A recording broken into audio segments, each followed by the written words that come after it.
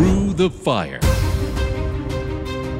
It's the opposite of how God wants us to see ourselves in His hands. Even if you have been victimized in a real way. Let's say someone had it in for you. There's still a way to deal with that that's not saying I'm a victim.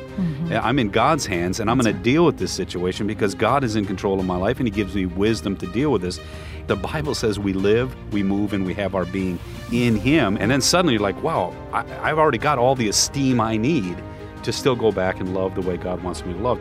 Welcome to Through the Fire, cutting through the passions, clearing the smoke of the cultural confusions of the world today, talking God's love and God's solutions from a biblical Christian worldview. And now, here's your host, Marie and Gregory Seltz. The doctors are in. Well, hello. I'm Marie. And I'm Greg. And this is Through the Fire. Through the Fire. Hey, so listen, we're into a new year. Yeah, we are. And the calendar turns a page and, but things are not really left behind or anything like that. So, we just keep on moving forward, right? Yeah, we've got some exciting family things going on in our lives, too, with our daughter. And that's good, so. Some really exciting things. Just said her wedding vows, and we'll be looking forward to having a big celebratory event in February. Party. Yeah, they're always your children, right? Yeah. You're always concerned. Yeah, always. Yeah. Good things, though. But good things, yeah. So, again, life goes on, and we're always trying to redeem the time and make the most of it. And yet our topic today, what are we talking about? No, well, it's here it is. It's not a new subject. It's actually been studied for a long time, but there is a new study that was just, speaking of new things, a new article came out about a study that was done in Israel about a new personality construct, and they've titled it "The Tendency for Interpersonal Victimhood," and the acronym is TIV. Again, it's the Tendency for Interpersonal Victimhood. And what it is really is that it's the belief, the ingrained belief, a long enduring belief that is in a person that they are victims across all different kinds of interpersonal relationships. They are people that have been greatly wronged by the world. And this is their perception, and this is a part of a deeply rooted mentality. Well, but is this a psychosis, or is this are they branding this as something that we need to get out of, or they're just saying, hey, this is the way things are? They're just identifying it as something that is a new personality construct. Now, whenever we talk about that in terms of psychology, personality is something that's really enduring. It doesn't change very much. But we have to, victimology is something that has been studied for a very long time. Victimologists have studied, the effects of different types of trauma on people. So, but what this study did is it broke down 8 different studies with 249 Israeli adults, and so they identified different things that we can now look at, and what we've found out through this, but we've been seeing it for a while, haven't we? With I guess back in 2013, 2012, we started seeing some of this being talked about. Most notably, the mentality and behavior of the Zoomers or the Generation Z individuals. But I guess what I was saying about this, though, is it sounds like what you look for is what you're going to find, because even the concept of a legitimate victim is a person who actually experiences and suffers direct, threatened physical, emotional, or financial harm as an intentional act by somebody else. Right. But your perception can be wrong. That's exactly right, and that's that's a great point, because it's TIV is the perception of it, right? Not necessarily that they've actually experienced it.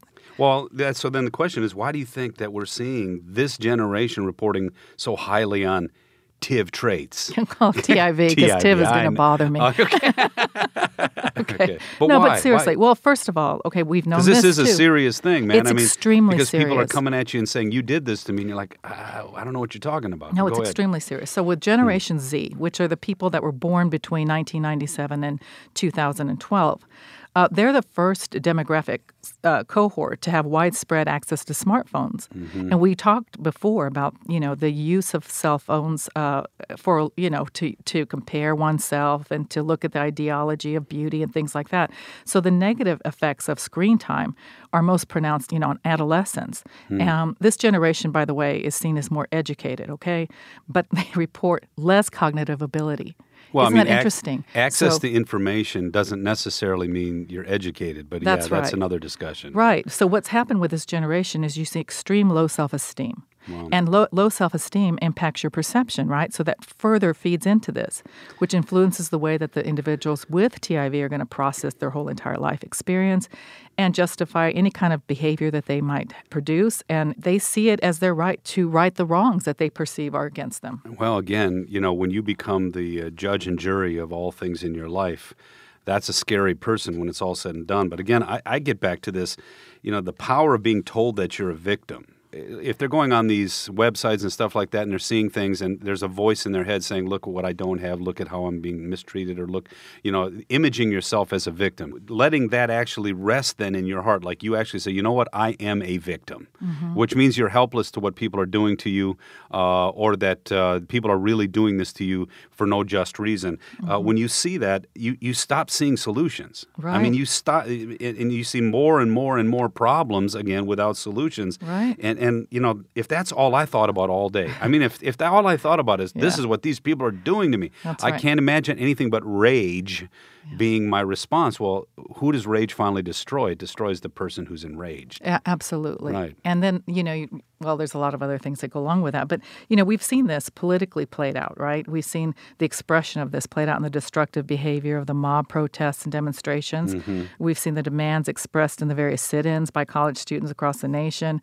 We've seen the crying and the dramatic calls for safe spaces on college campuses where students can recuperate and feel safe from the perceived stressors and threats that surround them. But here's the thing about that, these safe spaces, right? Their perception is a little skewed and delusional, and you cannot get away from yourself. So if it's within your head, what the heck are you doing? You're just further isolating yourself, which is perpetuating the whole cycle. Right. And whose job is it to finally make a safe space for you in this life? I mean that kind of goes to the point where everyone else is supposed to, to create the safety so that I can be whatever I want to be.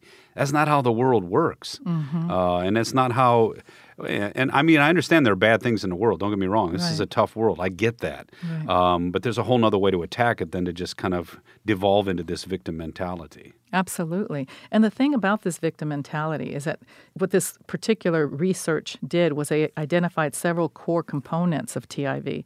The individual needs to be completely recognized as having their victimization validated. They need for people to believe that they are indeed victims. Okay. And they have this need for immaculate moral, to be seen as a very morally pure. And so we call it a moral elitism. And I call it pietism. Yeah, but if you the thing about it is if anybody criticizes or opposes them, then those people are immoral and unjust. Well, again, I can't imagine thinking about this stuff all day long and then trying to have any kind of civil world or humane world, because if all of us were like this. Yeah, because they lack empathy. That's another thing that was identified. They lack empathy. Yeah. Well, if you're moral elitist, then what do I have all these sinners around for? Exactly. Well, that's the point. Do you see how awful this is? Yeah, absolutely. And then rumination. They fixate on it constantly, so then they try to think, how can I right this? They start to get vindictive. Yeah. It's just, it impacts them. Well, this seems to be a levels. problem. You think? You think? No, it really is. We don't want you to suffer from this, but we also, you got to understand there are people who actually But you are suffering if you are like this. And then there are people that actually think this way, and so you got to deal with people like this in the world today. The thing is that they're constantly raging, right? Yeah. So why do you think it matters if people have it? Right. And why should we as a society or as Christians even care if somebody is suffering with this? Well, because you just talked about how it devolves into this kind of like unhealthy, enraged pietism that actually then destroys the very person that has it, and it destroys relationships. And to me, it's the opposite of how God wants us to see ourselves in His hands. Even if you have been victimized in a real way. Let's say someone had it in for you and they really did specific things to you because they really wanted to hurt you. There's still a way to deal with that that's not saying I'm a victim. I'm in God's hands, and I'm going to deal with this situation because God is in control of my life, and He gives me wisdom to deal with this.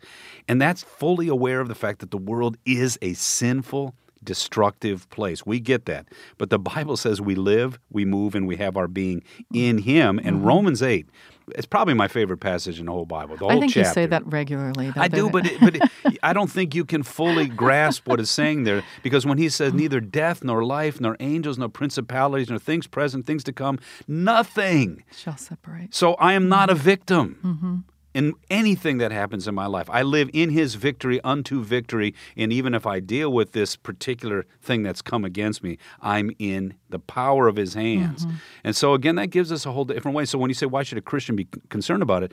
When you respond that way back to even the people who might be victimizing you, it can actually turn them to see the God in heaven who came for them when when they told God to get the hell out of their lives. Right, and if you were focusing on God to begin with, you would be less apt to fall into this kind of mentality. Yeah, honestly, you'd be living in a place of grace more than one of hate, right? Absolutely. So this way of thinking, okay, first of all, for me to say, well, they're suffering, so you should care. Well, they're actually they like to sit there and say that they're suffering. But the truth of it is that they're really hurting, and they don't know how much they're hurting until they know what, normal and joy feels like, right? I remember, I just want to jump in on that. I remember when I was a kid and I said, Dad, I'm suffering. Dad, I'm suffering. Son, get up and get to work, Yeah. Sometimes you just need someone to say, sorry, get out of Let's that, go. As you mature, you realize I still got to go to work. I still got to do things. Yeah, and the thing of it is that individuals that have this TIV, this way of thinking can be very delusional, and it keeps them on the defensive because they interpret the world as being out to intentionally harm them or punish them. Nothing is ever their fault. They are not responsible for their behavior, and at times it can be quite uncivil, and they are okay with it. But see, that's the thing. I mean, if you don't take responsibility for your own life, you're not living. You're not living a human life. That's the one thing that makes us human, is that we finally do take responsibility. Right. And then when we understand that God finally says, and I'm going to hold you accountable, and then we realize, well, what if we can't meet But see, their God, they're going to hold everybody else accountable because they see the negatives in everybody, but they don't see it in themselves. Well, then they must see themselves as God. I mean, because that's really what they're saying. Well, that is what it is. They're the moral, they're on their moral high horse, I got bad news for them then. Yeah, but the sad thing is that these individuals, report tending to hurt longer and more intensely, and they hold grudges, right? And so they develop these anxious and avoidant relationships. They're never really happy. They're never really successful in those relationships. It becomes a strategy to deal with life, and it's a very poor strategy, right? So whether it's staying safe in one's comfort zone, which they're miserable in their comfort zone, but that's what they know, right? So, we really should care about these people. Well, it's a real thing, and it's actually being empowered a lot in our schools, the way people are taught about things, and it's something we do have to deal with. So, I just thought about this. Well, this is a real thing. But it even has a real festival, too. Festivus. When you think about it, Frank Costanza, I got a lot of problems with you people. That's right. I know. The airing of grievances. The airing of grievances. And would that be the new therapy then? There you go. Well, oh possibly. My gosh. Actually, no. We'll just bring a whole bunch of people in to the session all the time, and they'll just all apologize to you for all the things that they've done. I know. We're trying to put a little humorous tack on it. But this is serious. This is serious stuff. And again, it just shows how, there's a different way of living life. One of them is to wallow in your victimhood. Another one is to say, how can I be empowered to deal with life as it is? Yeah, that's the first thing. This is a real thing. Now the question is, and we'll talk about it in the second part of our program today, this is something that is growing. Yeah, it very much is. And, so I want to take a second here before we go on to encourage you, if you have, further desire or curiosity regarding some of the things going on around the nation, to maybe plug into our very own Stacy Washington's program on Sirius XM Patriot Channel 125. She has a program called Stacy on the Right, and it's starting I believe, 9 p.m. and goes until midnight.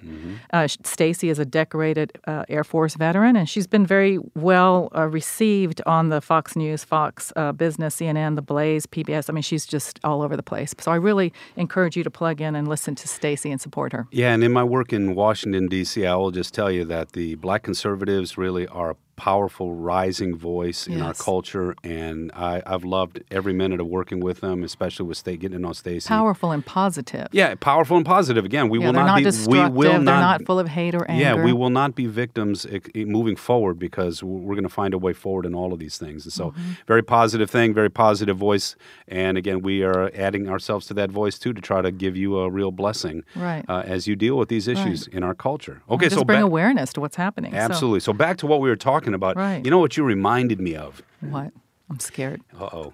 Don't be scared. She gets scared sometimes when I say, "Hey, honey, I don't know what you're going to say." Yeah, one of the things she worries about on this program is me just going, just going off and saying, "Here's something I want to talk about." I do. No, what I was going to say is it reminds me of the parable where Jesus talks about the talents. He talks about the master who comes, gives people talent. And he's really trying to say this is God, and God sometimes gives different people different talents, et cetera, et cetera. And if you know the story, it's in Matthew 25. The first two receive what God gives them, and they put it to work, and it grows, because God's things, when God gives us His love, His grace, His forgiveness, His mercy, and you share it, it grows, and it comes back to you, and it's a blessing upon blessing. But the third guy says, man, this master, he doesn't care about me. He doesn't know my struggles. He only gave me one talent, and so he puts it in the ground. And when the master comes back, I love what he says. He says, "Master, I knew you were a hard man. You reaped where you didn't sow. You gathered where you didn't scatter any seed. So I was afraid. I hid your talent in the ground, and here it is." Well, that to me sounds like a victim way of living your life. You don't really even understand how much God loves you. Do you not understand how much God has already given you? Didn't empathize with anyone else. Even the ability to be a victim and to live in this mentality towards others, you still have the ability to live. That's something you should be thankful for. But anyway, he missed his whole point. He missed the whole point. He had this victim focus, and because he was so self-focused, defensive, and skewed, he literally took God's talent, shoved it in the ground, and then shoved it in God's face when God came to hold him accountable. Well, who wants to live that way at all? And I think that's what it reminded me of that parable. And basically Jesus said, look, I love you, I care about you, but I can't force you to see me as I am for you. And again, that's one of the ways we need to engage people's lives and say, hey, you got to see it from a different perspective. Right. Even if the issue was real, you still can see it from a different perspective. Yeah, definitely. So, I would just say let's get our view of the world right. Let's get our view of God right, and then we can deal with ourselves honestly, and we're not imprisoned in the fears that emanate, I think, from victimhood. So right, and sometimes it is painful to deal with yourself honestly, Well, there's no doubt. But it's good to do so. And so, again, I guess moving forward, then the question is, well, then what, how do we want to help our children, especially because this is one of those things where children kind of revel in this a little bit, and they've got to actually grow out of some of this even as adults. Well, that's the one way of getting attention, right, if you're a victim. Absolutely. And that's part of the problem. So, Yeah. Understanding that when we do this, we're enabling the children and our young adolescents to adopt this kind of a victim mentality, and it's ultimately going to hurt them mentally and physically because their behavior is self-defeating in every way. It disempowers them relationally. That's right? You just said it, empowerment. Even if you were victimized, assessing that doesn't empower you. It might actually clarify what happened to you, and you may have to start there. But then the question is, how do you want to deal with it? How do you want to move forward through it? And just wallowing in that is never going to get you out of it, right? So you're talking about it disempowers relationally. Yeah, disempowers them relationally, and then they don't even take risks really in a good way, so they don't accomplish anything. So some of the things parents can do is we can, whenever we see the kids going down that kind of a victim mentality, if they're, if something real has happened to them, acknowledge that it's happened, but then say, okay, let's identify some actionable ways to make improvement here because this has been happening maybe repeatedly, especially if you start seeing a pattern here, right? So make a list of ways that your child can make positive changes on their own so that they see that they can take real ownership of their life and be responsible for their actions instead of pointing the finger at everybody else. And then help them to change the narrative that they have going on in their head, flip the script and focus on things that they actually can change and figure out why are they struggling and why are they frustrated. If another person is in their mind making them feel a particular way, well, what is it within them that's actually being triggered by that, right? So help them flip the script, and then another way is to help the kids develop the beautiful ability to empathize with other people. So get out in the community and help and volunteer, and then teach your kids to say no. Well, no, see, I think that's probably, I was just thinking about the self-esteem movement back in the 60s, too, and with all this kind of stuff, where we just basically felt kids were not congratulated enough. I mean, that was kind of the movement. And, we've talked about that. That assumes then that the world is the problem. You're a pure person. And I think we hear this a lot in this identity politics stuff, everything's structurally wrong. Mm-hmm. It's not that there's anything wrong in me. Right. And the foundational Christian truths are, no, the brokenness starts with you first. Mm-hmm. Your heart is the problem. That's right. And when you get that heart right with God, then it opens you up to other people in ways you never thought before, even to people who mistreat you. Right. And your behavior is something that is actually appropriate and good. Right. So self-esteem is, sinners over-congratulating other sinners, which, kind of drives us into our poor me syndrome. But selfless esteem is when we're honest with ourselves before God, and then our esteem is what does He say about us? And then He says, and this is how I want you to even deal with people who, love your enemies is one of the hardest passages in the Bible. Yes. But you don't have unnatural. And you don't have the capacity to do it, especially as a sinful person too. You will feel the hatred, the anger, the frustration when they don't respond the way that you think they should. Mm-hmm. But you don't look for your esteem or your empowerment in that response. Right. You look for from God's point of view to you and God's word to you. Mm-hmm. And then suddenly you're like, wow, I've already got all the esteem I need to still go back and love the way God wants me to love. So, I'm with you. I think we should fill the minds of our children with the powerful promises of God. Mm-hmm. When we went to church back in San Antonio days, Guido Merkins down in, he had that sheet called The Powerful Promises of God, and a powerful promise every day of your life. Mm-hmm. Great reflections, though. Right. And you just start saying, wow, God actually said that. God actually said that. And God always keeps His promises. And so I used to always say, if you've got a promise from God, that's the most real thing in your life, no matter what's happening. Mm-hmm. Well, if you fill your mind with that, then that's bigger than even real victimization, and it sure will start to vanquish the stuff that's not real. And then I love that one passage, I know it's overused, Romans 8 again, all things work together for good to those who love God. There's that sense where He's going to even take the victimizer in your life, and He's going to work whatever's happening, ultimately to His glory and to your good. Because that's just who He is. That's who God is. That's right. Wow. So, I think our final takeaway here is that just remember that TI individuals are really suffering, even if they did not and were not maybe actual victims of trauma. It's in their heads. Then they just have to perceive it for it to apply to them and for them to have all these effects of it. So, one of the best things we can do for our kids and for ourselves is to flip the script, right? Mm-hmm. And remember the promises of God. And, hold a healthy perspective that drives us away from this kind of mentality. Yeah, and I will tell you, there's a lot of people looking to public policy to kind of deal with a lot of these issues. That is a wrong place to look. I think where you just said, in the lives of those that are in your life, your family, your friends, speak this kind of truth to them. Speak these powerful promises. Flip the script. That's the way. Because I don't think you can live a healthy, well-adjusted life in love towards others if all you see is their faults and your victimhood as real. That's right. Yeah. So remember, there are two kinds of fire in the world. One that burns and consumes. And the one that burns and empowers. May God's word and God's love burn brightly in you, giving you strength to face any fire. Till next time, little embers, I'm Marie. And I'm Greg. See you soon. Through the Fire is a production of Family Vision Media. FamilyVisionMedia.org.